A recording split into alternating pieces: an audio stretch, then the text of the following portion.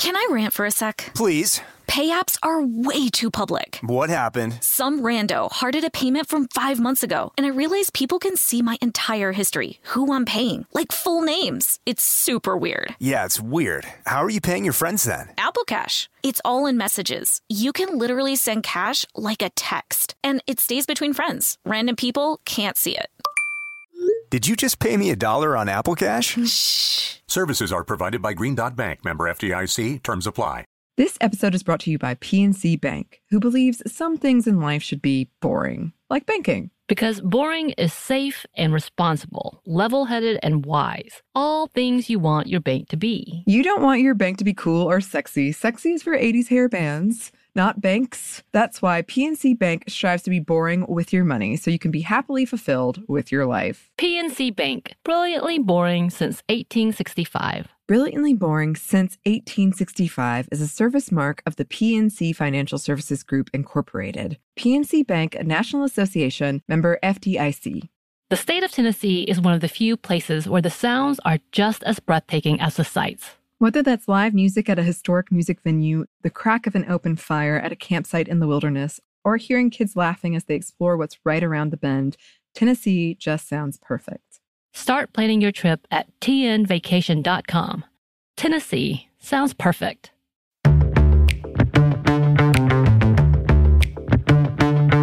Hi, this is Annie. And this is Bridget. And this is Stuff Mom Never Told You.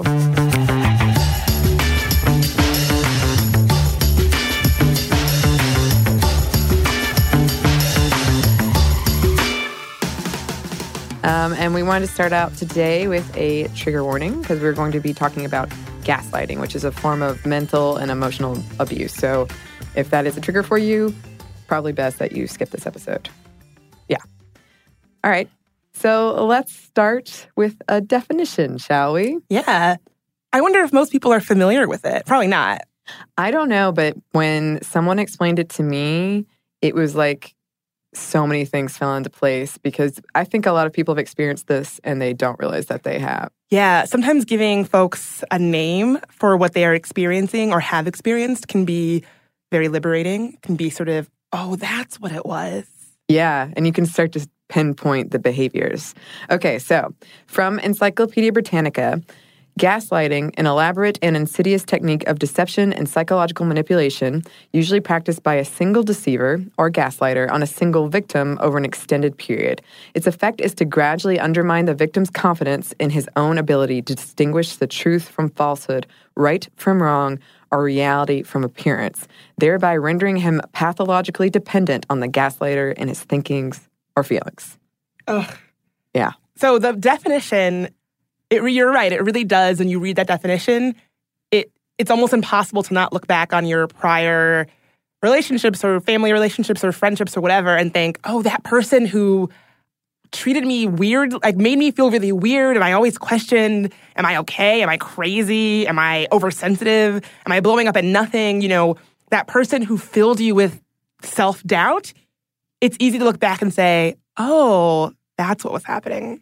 Yeah, exactly. And you touched on a lot of the common phrases you might hear. And for me, when I learned what this is, there's someone in my family who's really good at this. And once I learned what it is, now when it comes up, I'm able to say, nope, I'm being perfectly reasonable in how I'm behaving. You can't just dismiss me. So the goal of gaslighting is to make you doubt your own ability to perceive reality. And some common phrases that you might hear, are you sure you're remembering that correctly? You know you have a bad memory. You're making things up again. You're too sensitive, like you said, Bridget. You'll never find someone as good as me. It's all in your head. It slowly chips away at the target's self-esteem, and it's so effective. So effective that it's a frequent tool of dictators and cult leaders. Oh, that actually sounds familiar to me. Does it? There actually might be someone who you might think of as a bit of a dictator who is doing that now. I won't say any names, but... well, we might say some names later. Another part of this is the illusory truth effect, and that's when someone believes something mostly because they've heard it so much before. This is really problematic in a lot of things, but it comes up in politics. If you just hear something over and over, you start to believe it, even if you've only heard it like from one person saying it over and over again. So gaslighting touches on that, because if someone repeatedly tells you, oh, you're overreacting, you're being sensitive, over time, you're going to start to think in your own head, like, I guess I'm overreacting, I'm being sensitive. And this is different than the occasional like differences in memory or denials or blackout drunk behavior, everyday gaslighting, as it's called. This could be human error or defensiveness, but that doesn't mean it isn't harmful. But today we're going to mostly focus on deliberate use of gaslighting. Yeah, it's funny. You mentioned blackout drunk. We have a lot of great examples from pop culture, but there's one that sticks in my mind, which is this book, Girl on a Train. Have you ever read it? Yeah. I've been pretty open about my love of drink on this show. But like when you're someone who drinks or that you have use substances that like mess with your memory, that can be its own kind of weird, I don't want to say gaslighting, but it is a bit where you kind of are dependent on others around you to fill in, like, oh, what did I do last night? Or what happened last night? Or whatever. Yeah. And how sort of that can leave you kind of vulnerable for that kind of behavior. Sometimes a gaslighter will use that to their advantage or to like further, because they want to control the other person. So if you're dependent on a substance, then they might like both encourage you to get more addicted and then like blame you for it. And also like, control the narrative of what did you do? And Girl on a Train is a great example of that, or that's pretty much the whole plot. Spoiler alert. Oh, yeah, sorry. I mean, it's been out for a while.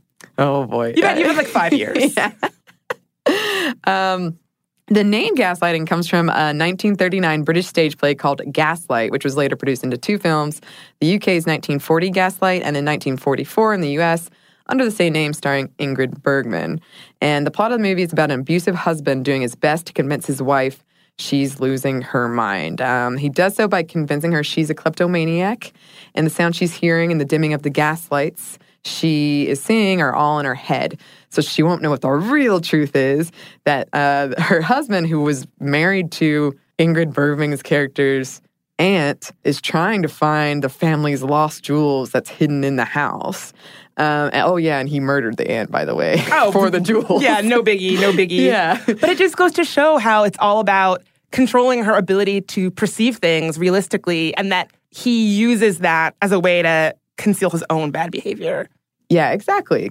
You're flipping it around to usually when it's in relationships, it's to hide like cheating, or if you've got like a gambling addiction and you want to flip the script around and put it on the other person.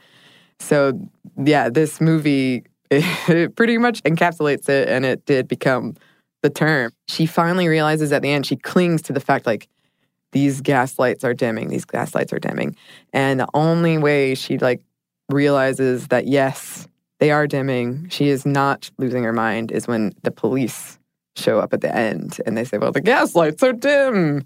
Oh, I was right the whole time. Yeah. I'm not crazy. Yeah, which is why an important thing is to have like a support group or people outside of that relationship that can verify the truth for you. Yeah, I had a friend who had a major gaslighter in her life. And one of the ways that this person used gaslighting was by trying to make her think her own friends, like the outside sources that you were saying, trying to break down the trust there. Yeah. And so this person would say things to her like, well, your friend, I talked to your friend and they agree with me. And it's like, no, they didn't. That's a made up thing. But if you say that enough, you start to not trust the people that you look at as your support system and your trust system, your outside people. And so I really was able to see that as a tactic of isolating her, making her feel like they were the only person that would tell her the truth and be real with her, and they were all that she had, and that the people that she grew up with that she considered like her sisters, like her support,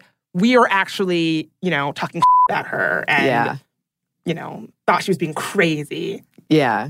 And that is a hallmark of a gaslighter. They will try to bring in your support group and either like break down the trust with them or even say like, well, Annie agrees with me, even though I don't. Like they're just going to use me to further their control in the relationship, their power in the relationship. And since Gaslight, the movie, came out, there's now so many examples of this in media. And one of the biggest known recent ones that maybe people who watched it didn't pinpoint is Jessica Jones. The main villain in that, Kilgrave, is gaslighting her all the time. He's telling her without, like, because he does have special powers, but without using those, he's telling her, like, this is what happened. You were remembering things wrong. I know what happened. You don't know what happened. And she even uses a technique that some survivors is helpful for some survivors to combat gaslighting, where she recites the names of her old streets to, like, reinforce her truth, to, like, remind herself, no, this is I know this is reality. It's like the gaslights in Gaslight. Yeah, exactly. So it's interesting. So, like, finding something that you can cling to. If you've seen, that's such a thing in movies, like, what's that movie that's kind of terrible, but everyone loved it? Ooh, what could it be? Where they go into people's dreams? Inception. Yeah. Jinx, owe me a Coke. Is that the movie where they have the thing that, you know, this is how I know that's reality or not, yeah. It's interesting how finding that tangible thing that you can cling to, that you know, this demonstrates my ability to perceive reality correctly. That seems to be a recurring thing with gaslighting and how you can combat it. Yeah. Another big example in movies that I ran into a lot was The Truman Show. Oh, yeah. The Changeling, which is based on a true story. Have you seen that one, Bridget? It sounds familiar. Have I seen it? What's it about? It's about Angelina Jolie. I think it's a kind of a period piece, maybe like 1920s, 1940s. I'm probably way off. But in this century period piece, and she loses her child, and like weeks pass, and the police are like, hey, we found your kid. And she's like, that is not my kid. They're like, nope, it really is. It's your kid. Can't believe you can't remember him. You must be a terrible mom. And she's just like, everyone's telling me this is my kid. I know this is not my kid. He doesn't fit in like the same clothes. But the police go through epic lengths to convince her that that is her kid, or that she has lost her mind. She ends up in an insane asylum at one point. Why do they do this? I think because they were embarrassed. I know in the true story that the kid died.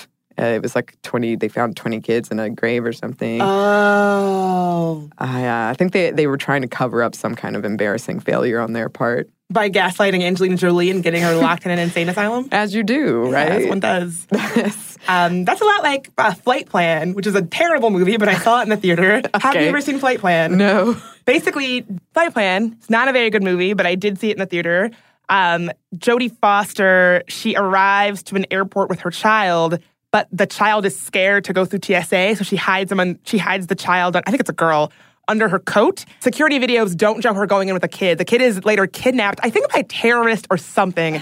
And they basically try to convince her. They're like, you didn't have a kid. She's like, what? And so, of course, because she's a woman, she thinks, I'm crazy, you know, It's funny how the victims of gaslighting, it's not only women, but it's interesting how, particularly in pop culture, when it is women are so quick to think, I'm quote unquote crazy, like something's wrong with me. Yeah. And like, you're right, my perception of reality is warped. Yeah. I wonder if that's a gendered thing.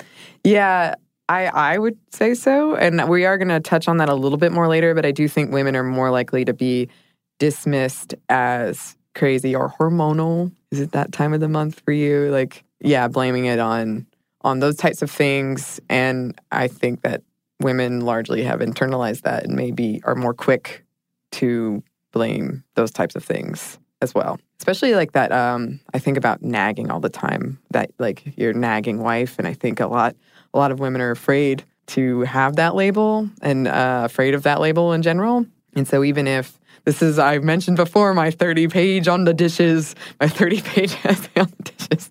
Even if you're totally right to like ask for help and it comes off as nagging, I think that, that's just a term that has been very useful for getting out of doing the dishes, among other things. You have this thing with the dishes. I want to hear. We got to do a whole episode on Annie's opinion on dishes. That would be like a 10-part miniseries. And me just mostly dissolving into, and another thing. The one more thing I want to touch on in the movie verse of gaslighting is a lot of horror movies like The Shining or Clockwork Orange purposefully gaslight the audience by making continuity errors so that you're never quite sure, like, did I see that? I don't know. Maybe I didn't see that. The Shining is the ultimate example of that because when you watch that movie, at least for me, I find myself pausing and going back and thinking, I just saw a flash of something very disturbing, didn't I? And then you have to go back and make sure that you did, in fact, see it. Yeah, it's pretty effective. Thank you for gaslighting me, Stanley Kubrick. Yeah. Clinically, gaslighting is classified as a type of narcissistic abuse, particularly malignant narcissist. In this case, the narcissist uses the target for validation and esteem while simultaneously detesting the target's victimhood. Gaslighting is gradual, starting out small, but eventually leading to depression, anxiety, and isolation in the target, making him or her even more dependent. And here are some of the hallmarks. Telling outright lies. By doing so, by setting the bar so high with something that's like obviously a false statement, the gaslighter undermines your ability to know if anything else they say is true or not. A lot of the lies they invoke include someone you care about, like we mentioned. This person agrees with me. She thinks you're overacting too. Sometimes in the survivor community, this is called a flying monkey. Because you're kind of sicking your flying monkeys on them and sort of, building a network of people who you will rely on to undermine the victim's sense of reality and self. Yeah, exactly.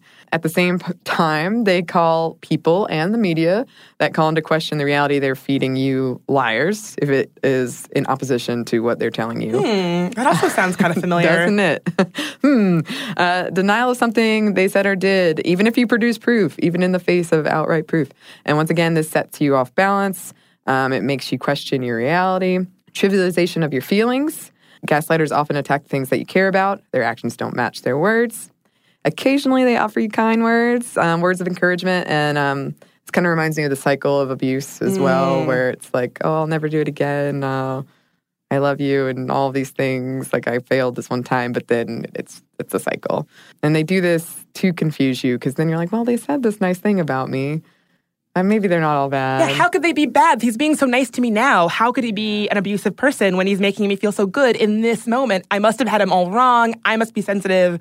I must be misunderstanding the situation. Yeah, exactly. And it further confuses you, and confusion is the best friend of a gaslighter. Gaslighters often project their own failings or issues. They turn it around on you, so you're the wrongdoer. They might act hurt that you've accused them of such a thing. They dismiss you as crazy, bitchy, hormonal. How dare you say that about me? I would never do that. I mean, you must be really out of your mind. You should. I worry about your mental health if that's really what you think. Yeah, that kind of thing. Exactly. Yep. And to the extremes that when a gaslighter is questioned, he or she may resort to threats of physical abuse, especially if they sense that their whole game might be up. And the techniques commonly deployed by gaslighters are things like withholding, and this is when the gaslighter refuses to listen, to share emotions, feigns a lack of interest or understanding. Classic example of this is, I'm not listening to this again tonight. Countering or questioning the target's reality. You were wrong about that last time. You have an overactive imagination. You never believed in me. I feel like that one is probably really common in relationships where there's infidelity. Yeah. Saying, oh, you're so paranoid, you're so jealous. Yeah. That was I've had people in my life use that one, to obscure cheating. Again, if you say it over and over and over again, and you say you're really jealous, you're really jealous, you're really jealous, over and over and over again, you're getting upset about nothing. You're inventing things to be upset about because you're jealous and paranoid. Even if you're not a jealous person, like I'm not a very jealous person, but someone saying it over and over and over again, by the end, I'm apologizing for this person who was cheating on me because I'm apologizing I'm just being I'm me, I'm just so jealous. Right. And by the end I'm like, wait, step back, I'm not actually jealous. And actually you are deceiving me. Right. But it's interesting how repeating those countering claims over and over again you can really internalize them. Yeah, I've definitely seen that play out in a friend's relationship where he would call her jealous all the time. And he would even go so far as to be like, well, I saw you hanging out with this one dude, one time. Maybe you're the one. Yeah. Maybe I should be looking into what you're doing. It's pretty insidious. There's blocking diverting, which is flipping the conversation around to question the target.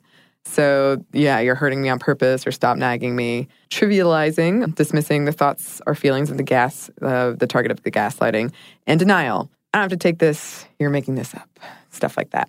As we've kind of touched on, it can take place in all sorts of relationships, in the workplace, within a family, with a significant other. A lot of times it's a partner trying to hide a relationship. It can take place in a lot of different settings. And it seems like something that's kind of fairly common. According to the National Domestic Violence Hotline, around 80% of people that call in have experienced some type of mental health coercion. Some of the symptoms of gaslighting that they list on their site include constant second-guessing yourself, feelings of confusion, asking yourself if you're being too sensitive multiple times a day, constantly apologizing to your gaslighter, constantly excusing a gaslighter's behavior or withholding information from friends so you won't have to make excuses, a feeling like you can't quite articulate that something is wrong, telling lies to avoid getting put down or having the rug pulled from underneath you, having a hard time making decisions, feeling that you used to be a more confident and relaxed person, feeling like you can't do anything right, and feeling like you're constantly letting your partner down. When I was on this website, I saw at the top it had instructions for quick exiting of the website, not being able to return by using the back button. Oh, so that if someone came up behind you, that makes me, that's very real. Yeah, that broke my heart. So gaslighting has a really long history, and we're going to talk about it after a quick break for a word from our sponsor.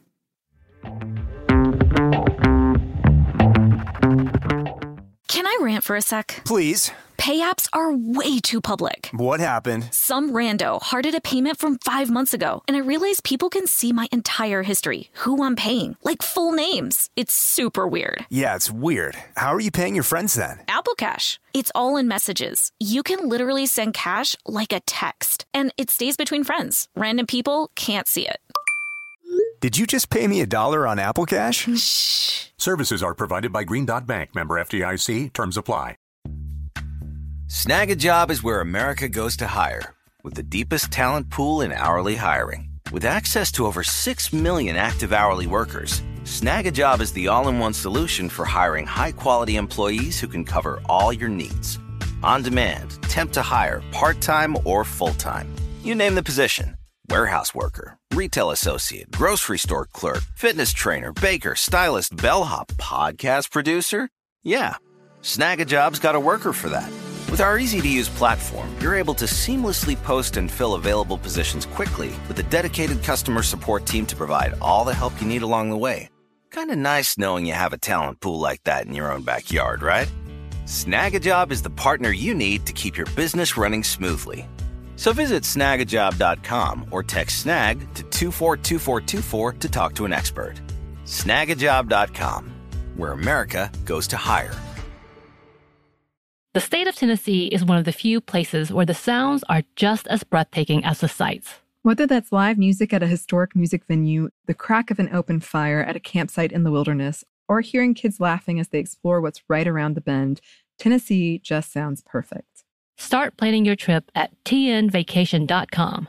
Tennessee sounds perfect.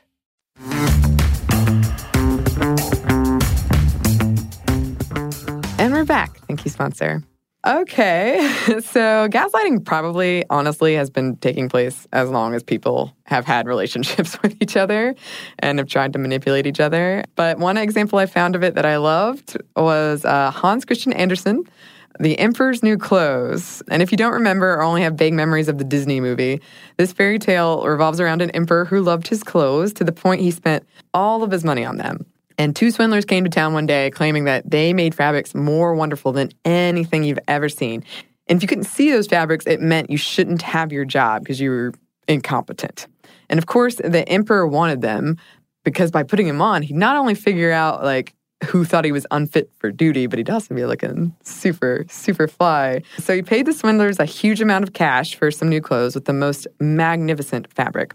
And the swindler set up these two big looms and got to weaving with invisible, read non-existent, thread. And though the fabric wanted to ask how they were doing it, he didn't because he didn't want to appear stupid as if he thought himself incompetent because he couldn't see the fabric. And the emperor calls the trusty, honest town minister to describe what he sees, but the minister is afraid of the same thing. He doesn't want to be called stupid and unfit for his job. So he's like, oh, wow, how beautiful. Look at this fabric. And the emperor's like, oh, boy, oh, no, I can't see anything. So he calls in more officials, and the trusted officials say the same thing because they also don't want to appear stupid. So the emperor pretends he can see them, too, and the swindlers up the price. They say we're gonna need more fabric. And the emperor's advisors are like, wow, this is the most beautiful thing. You've got to wear it in your procession that's coming up. And the emperor is like, okay. The swindlers finished the clothes. They held them out, describing them as light as a spider's web, as if you're wearing nothing. I'm sure they were very light, very delicate, gossamer. Yes. The emperor undressed, and they helped him put them on. They went through like a little miming thing. Everyone complimented him on them. You fools! And then he did the procession completely naked. And everyone except the kids. The kids were like, he's naked. But all the adults were like, no, we're good at our jobs. We can see those clothes. So that's just I thought a funny kind of... That's gaslighting on a yeah. Not national, but local scale. Yeah. Kind of the same, all these people buying in. If we fast forward past the play and films that we mentioned in the beginning, in 1981, a psychologist named Edward Weinschel wrote an article called Some Clinical Consequences of Introjection, Gaslighting. And introjection was the term he used to explain the transfer of psychic conflicts. One person externalizes and projects, and the other person incorporates and assimilates. Books and self-help blogs about how to shut gaslighting down proliferated soon after with strategies like narrative repair that relies on a counterstory. And though most research and articles have been about gaslighting in relationships, recently it's gotten more sort of nationwide attention, society-wide attention, I guess. Take this quote from Shea Emma Fett over at Everyday Feminism. She writes, I believe that gaslighting is happening culturally and interpersonally on an unprecedented scale, and that this is the result of a societal framework where we pretend everyone is equal while trying simultaneously to preserve inequality. And that is something I definitely feel. In my experience, this is folks who say things like, oh, we're all equal now. The races are all equal. And so while me as a woman of color am experiencing inequality, the nation is sort of refusing to agree that this is happening. And so it is interesting. And part of it is that you internalize it and you think, oh, I'm oversensitive. I'm making, it's so easy to shut this down, right? Like someone saying, oh, you make everything about race, which people have wrote into this very podcast and said that about me. And, it's really quite something to have people insist that we are living in an equal nation, equal for along spectrums of gender, race, sexuality, class. It's really quite rich to have those people say, oh, you make everything about race, when we live in a country where everything is about race, right? It's quite interesting that people use that tactic. And it does feel a bit like gaslighting. Oh, absolutely. Yeah, it's exactly what you said. You make everything about race. It's just a way of, it's similar to the boyfriend telling you, like, you're just jealous. Like, it's a way to just say, nope, we're all equal here. You're the ones that are still fighting about trying to stir something up. Shea Emma Fett on Everyday Feminism, she wrote a lot about that, and she wrote that minorities that face stereotypes about mental capacity are particularly prone to gaslighting. Oh, yeah. Yeah. And the more widespread the term has become, the more diluted the meaning and the more often it's used to gaslight almost. It muddies the water around rational disagreement. And we're talking more on a societal and cultural level now, although this can happen in relationships. And we'll get into this after one last break for a word from our sponsor.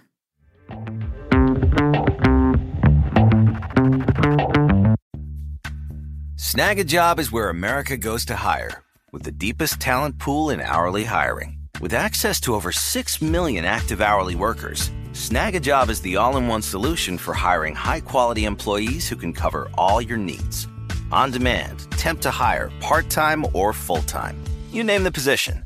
Warehouse worker, retail associate, grocery store clerk, fitness trainer, baker, stylist, bellhop, podcast producer. Yeah, Snag a Job's got a worker for that. With our easy-to-use platform, you're able to seamlessly post and fill available positions quickly with a dedicated customer support team to provide all the help you need along the way. Kind of nice knowing you have a talent pool like that in your own backyard, right? Snag a Job is the partner you need to keep your business running smoothly. So visit snagajob.com or text SNAG to 242424 to talk to an expert. Snagajob.com, where America goes to hire. The state of Tennessee is one of the few places where the sounds are just as breathtaking as the sights. Whether that's live music at a historic music venue, the crack of an open fire at a campsite in the wilderness, or hearing kids laughing as they explore what's right around the bend, Tennessee just sounds perfect. Start planning your trip at tnvacation.com. Tennessee sounds perfect. This episode is brought to you by PNC Bank, who believes some things in life should be boring, like banking. Because boring is safe and responsible, level-headed and wise. All things you want your bank to be. You don't want your bank to be cool or sexy. Sexy is for 80s hair bands, not banks. That's why PNC Bank strives to be boring with your money so you can be happily fulfilled with your life. PNC Bank, brilliantly boring since 1865. Brilliantly Boring Since 1865 is a service mark of the PNC Financial Services Group, Incorporated. PNC Bank, a National Association, member FDIC. And we're back. Thank you, sponsor. And this brings us to a part I know Bridget has been itching to get to. This is, Annie's had to give me the not yet look, because I'm raring to go on this one. I'm just going to jump right into it. Go for it. Donald Trump, a gaslighter in chief. I would agree with you, Bridget. I remember because I started out just reading basically how the podcast started. As I was researching that was the first thing I was talking about was like signs of a gaslighter. And I was like, oh, because it all sounded very familiar. If you're like me, you've probably seen headlines in the past year or so that pretty much say the same thing. Like Donald Trump is gaslighting America from Teen Vogue. The Trump campaign's war on reality made me question what I saw from the Washington Post. I'm a Republican. Why is my party gaslighting America from Politico? So we're not the only ones that made this connection. We're not the only ones. And some of you might be thinking, wait a minute, Donald Trump, he's not gaslighting the country. I've actually seen headlines that question that and that push back on this narrative that we're being gaslighted on a national scale by our current president. As we talked about in this episode, a hallmark of gaslighting is trying to make you believe things that are not true, even when presented with proof.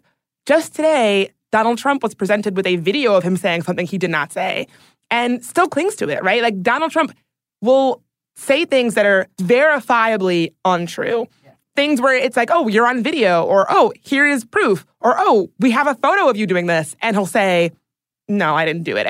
And it sort of becomes its own kind of reality in a kind of way. This is a small example, but like him lying about the crowd side of inauguration, Kellyanne Conway said he's presenting alternative facts.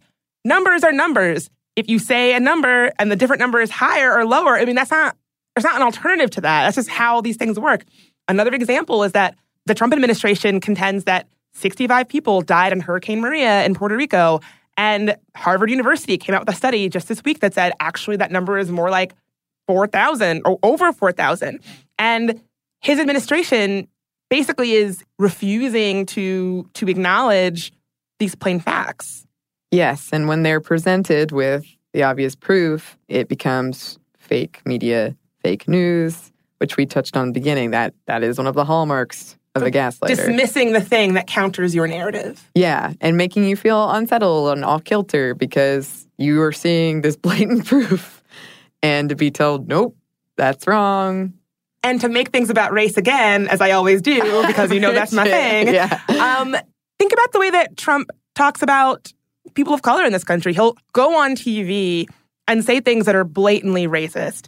And then he'll say, oh, quote unquote, the blacks are doing better than they have. So not only is that like not, you break down the numbers, that's actually not a true thing in and of itself, but he will get on TV and say, people of color are doing great under my administration while simultaneously being really racist. He does the same thing with women. He'll get on TV and say, women are making more money than they've ever made under my administration, while at the same time bragging about grabbing women by their body parts, right? And so it is a way of saying, of sort of denying a kind of victimhood in a way where we all can see that you are doing things that are not okay, but you are refusing to let that reality linger and in a kind of way using it against us.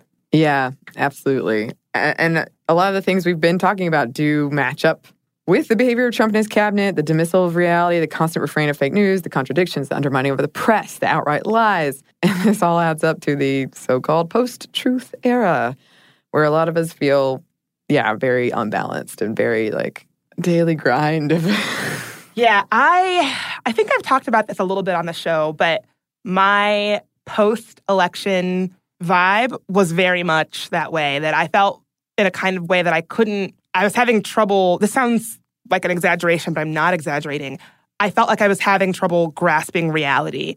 and understanding what reality was, because I feel like I probably kind of like never recovered. I feel like I spend a lot of time seeing things and thinking like, what? You know, and I think that's also a hallmark. They say that's a hallmark of you know, bad rulers politically, that they overwhelm their citizenry with so many things where you're like, how could that be? Oh, that's awful. How could that be? How could that be? Where by the end of it, you don't know, like up is down, black is white. You don't know what's what.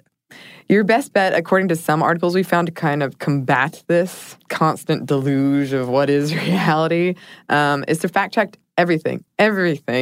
Educate yourself on what outlets are reputable. And communications professor Melissa Zimdars has compiled tips for recognizing fake or misleading news sites, as well as a 30-page spreadsheet of these sites. It's really helpful. I have a lot to say about this as somebody who has worked in journalism and media a lot. The way we talk about fake news, I mean, this could be its own episode, but so fake news, if you are really familiar with media, you know when someone says fake news, like you know what they mean. It's a very specific thing.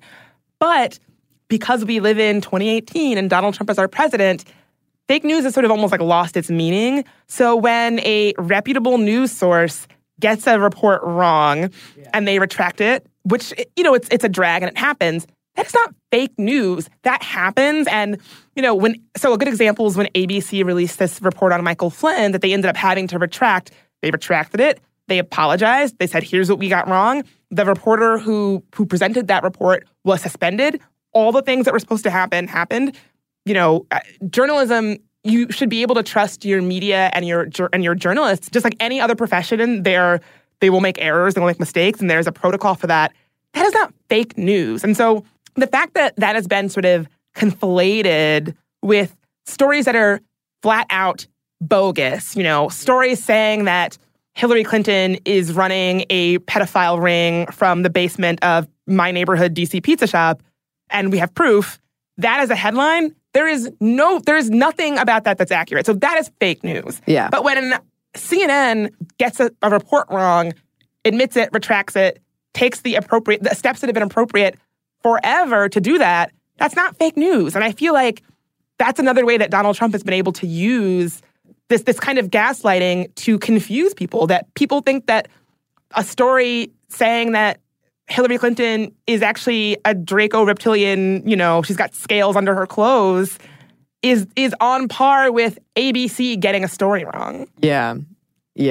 It's really disheartening because I guess this is ultimately a good thing, but now if I'm on a site where I don't immediately recognize the name and don't immediately like kind of know that they're trustworthy, I have a moment of like, I better check out what this is because it could be totally fake.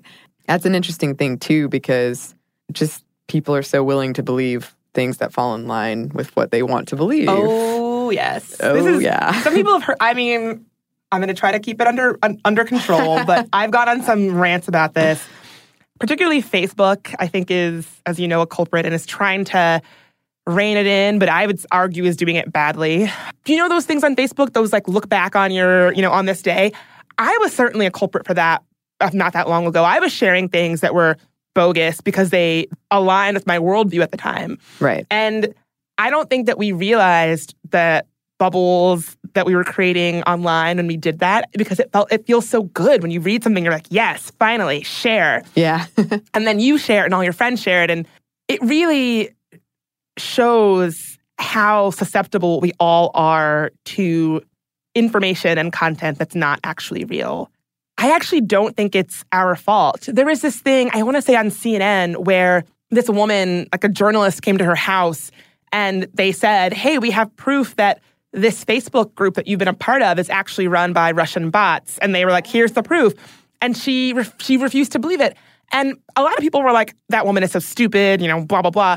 We don't really live in a country that has a media that helps inform a citizenry. Like, we've kind of moved a little bit past that. And part of me thought, this woman, I mean, it's almost sort of not her fault in a kind of way that she's so easily duped and believes it so much, when we just don't live in a country that gives people the resources and makes those resources readily available for people to have a more critical lens. I completely am on the same page with you there. Media literacy. We wanted to do a whole podcast, and that was all it was going to be, was media literacy. Maybe we should revive the idea. I used to teach that in college. Oh my God. Yeah, when I was teaching at Howard, our 101 unit was on media literacy. Actually, it was a really fun course. Man, maybe we should have a little recurring check-in, media literacy check-in. So all of this has been triggering for survivors of gaslighting and relationships that depended on gaslighting. All of this kind of Trump cabinet and just discussion of whether or not it is gaslighting. And then for people that it feels very much like gaslighting who have lived through it, it's been a difficult period. And over at The Guardian, Ariel Lev offered these tips as someone who survived gaslighting as a child.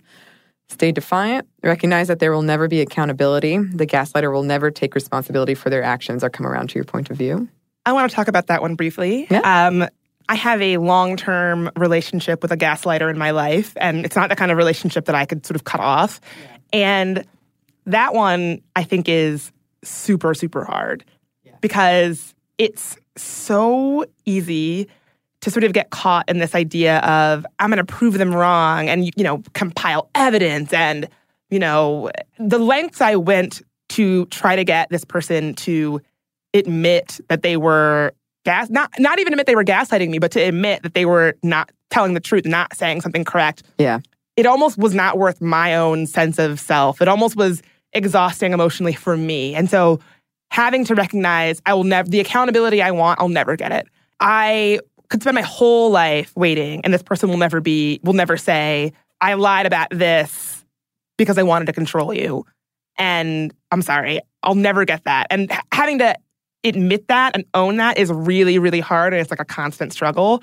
But I think that as people who are victims of this kind of narcissistic abuse, it's so easy to kind of be a lawyer and I used to think I'm gonna record them with my phone in my pocket, and so when they say they didn't say X, I'll play it for them, and then I'll hold it under their nose. They'll have to admit it. And I used to have these wild fantasies of finally getting of getting them to admit this, and then I had to say, I'll never get it. And I have to stay defiant, and I have to just let it go. And that's another way to deal with it. You got to let go of the wish that you have for things to be different, because they probably won't be different. The person in my life who was a gaslighter, that is how this person is. And I have kind of let go of any hope that our relationship will be different because this is how it is. And I have to just stay defiant and be confident about my own approach and my own understanding of situations. And set those boundaries like you were saying earlier. Say, I am behaving in an appropriate way. What I'm asking for is completely reasonable. The way that I'm perceiving the situation is reasonable,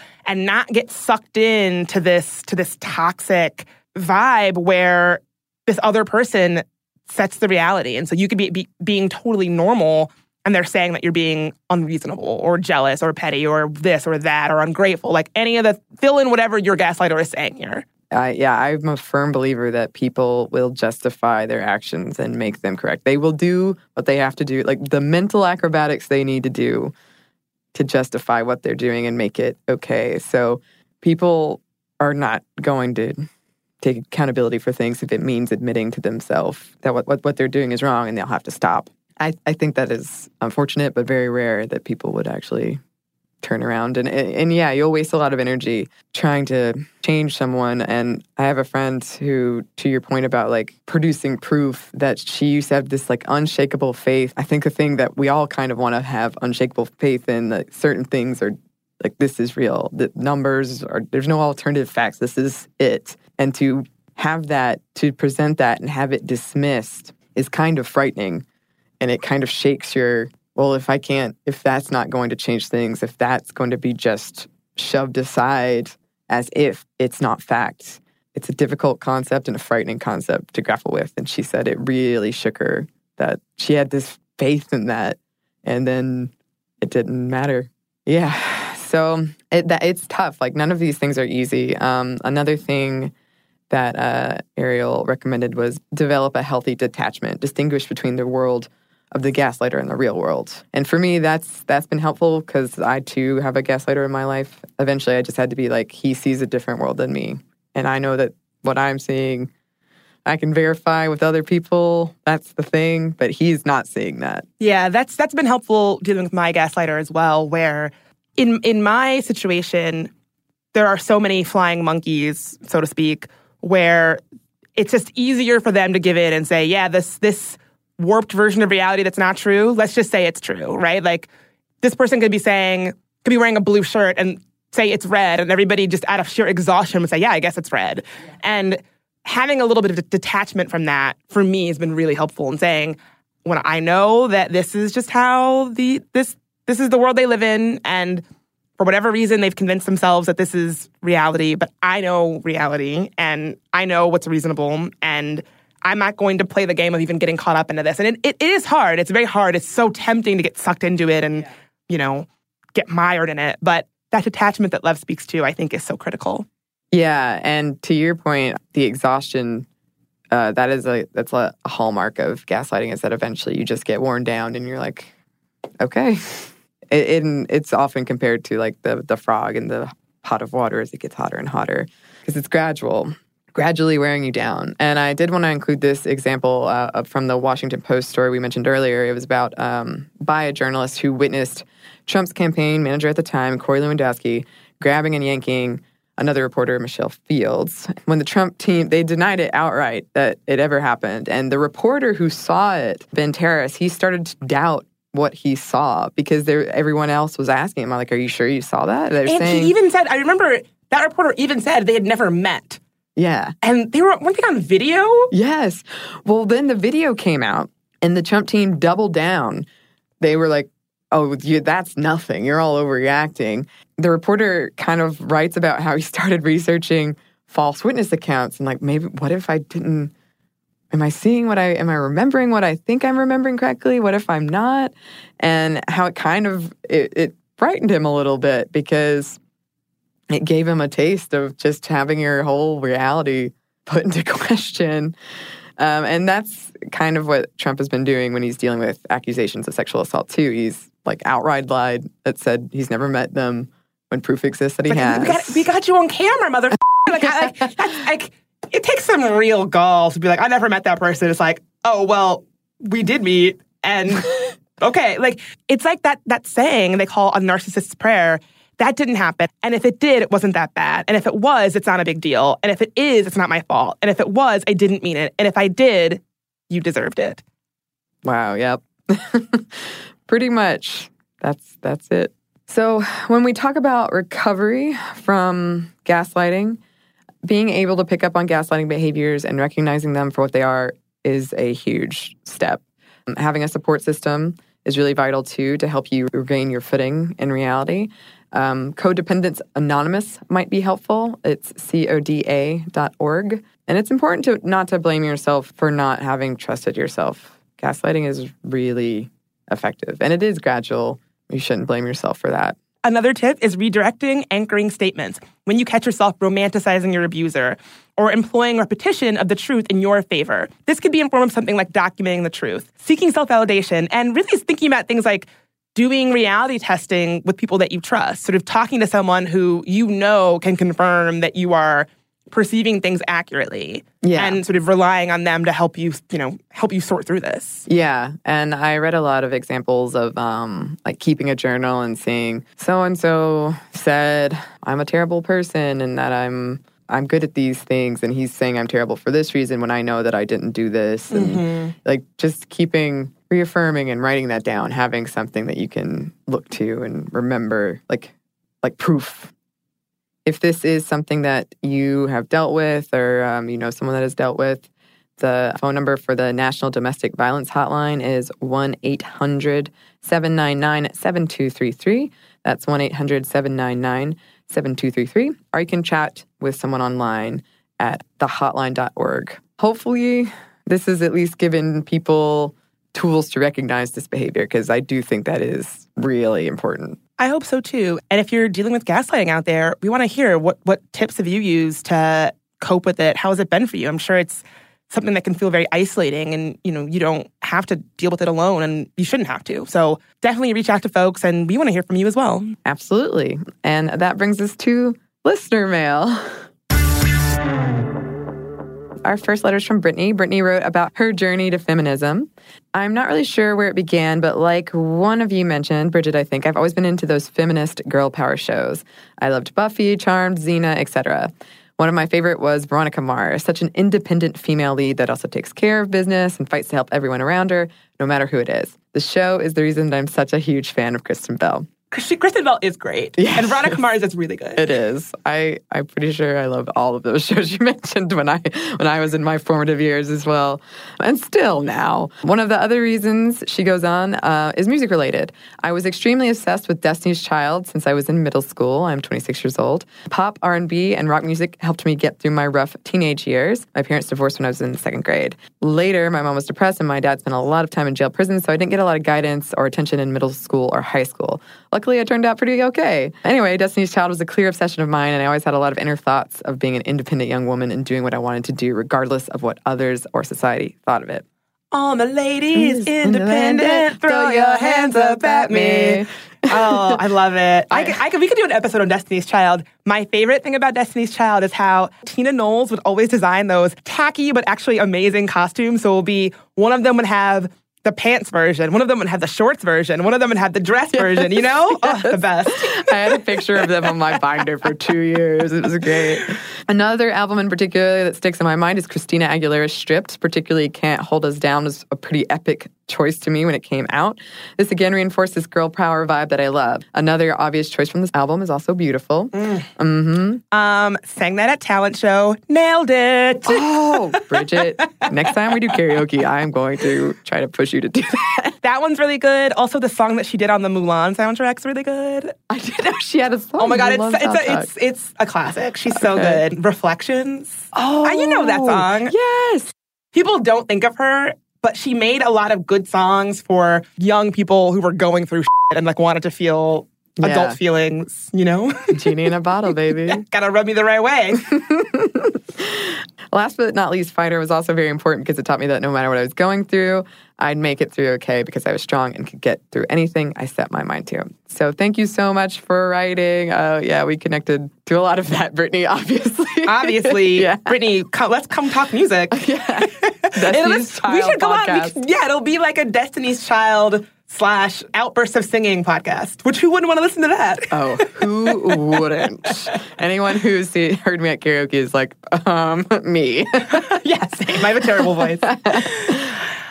Thank you for that letter. I have one from Aaron. Aaron wrote, just heard the episode on the NFL cheerleaders. Great job. And you mentioned that you hadn't heard women say, quote, I have a son in the same way a man might say, I wouldn't exploit women, I have daughters. I thought I would share my experience with hearing that phrase. Surprise, women still lose. At my conservative Christian college, Spring heralded a group of forum posts from men to the general effect of, ladies, please cover up. Your sundresses are causing us men to have impure thoughts. Several arguments back and forth, and usually one that says, we're your brothers in Christ, and you're making us stumble. Oh. That's pretty bad. But the ones I found particularly poisonous were the ones from other women that said things like, I have brothers and future sons, and I don't want them to be in moral danger. This is striking because it basically tells me that the only way a woman could have an opinion on the subject is by taking on the male gaze and speaking from that perspective. Moral of the story, sundresses are a powerful weapon, and the Pentagon should check into deploying them. If we're interested in bringing down the male gender, sundresses. I've long suspected.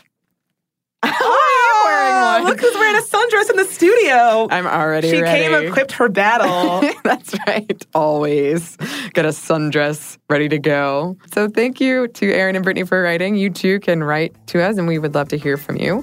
Our email is momstuff@howstuffworks.com. And you can find us on the social means, on Instagram at Stuff Mom Never Told You, and on Twitter at MomStuff. Yes, and thanks for listening, and thanks as always to our producers, Dylan Fagan and Kathleen Quillian.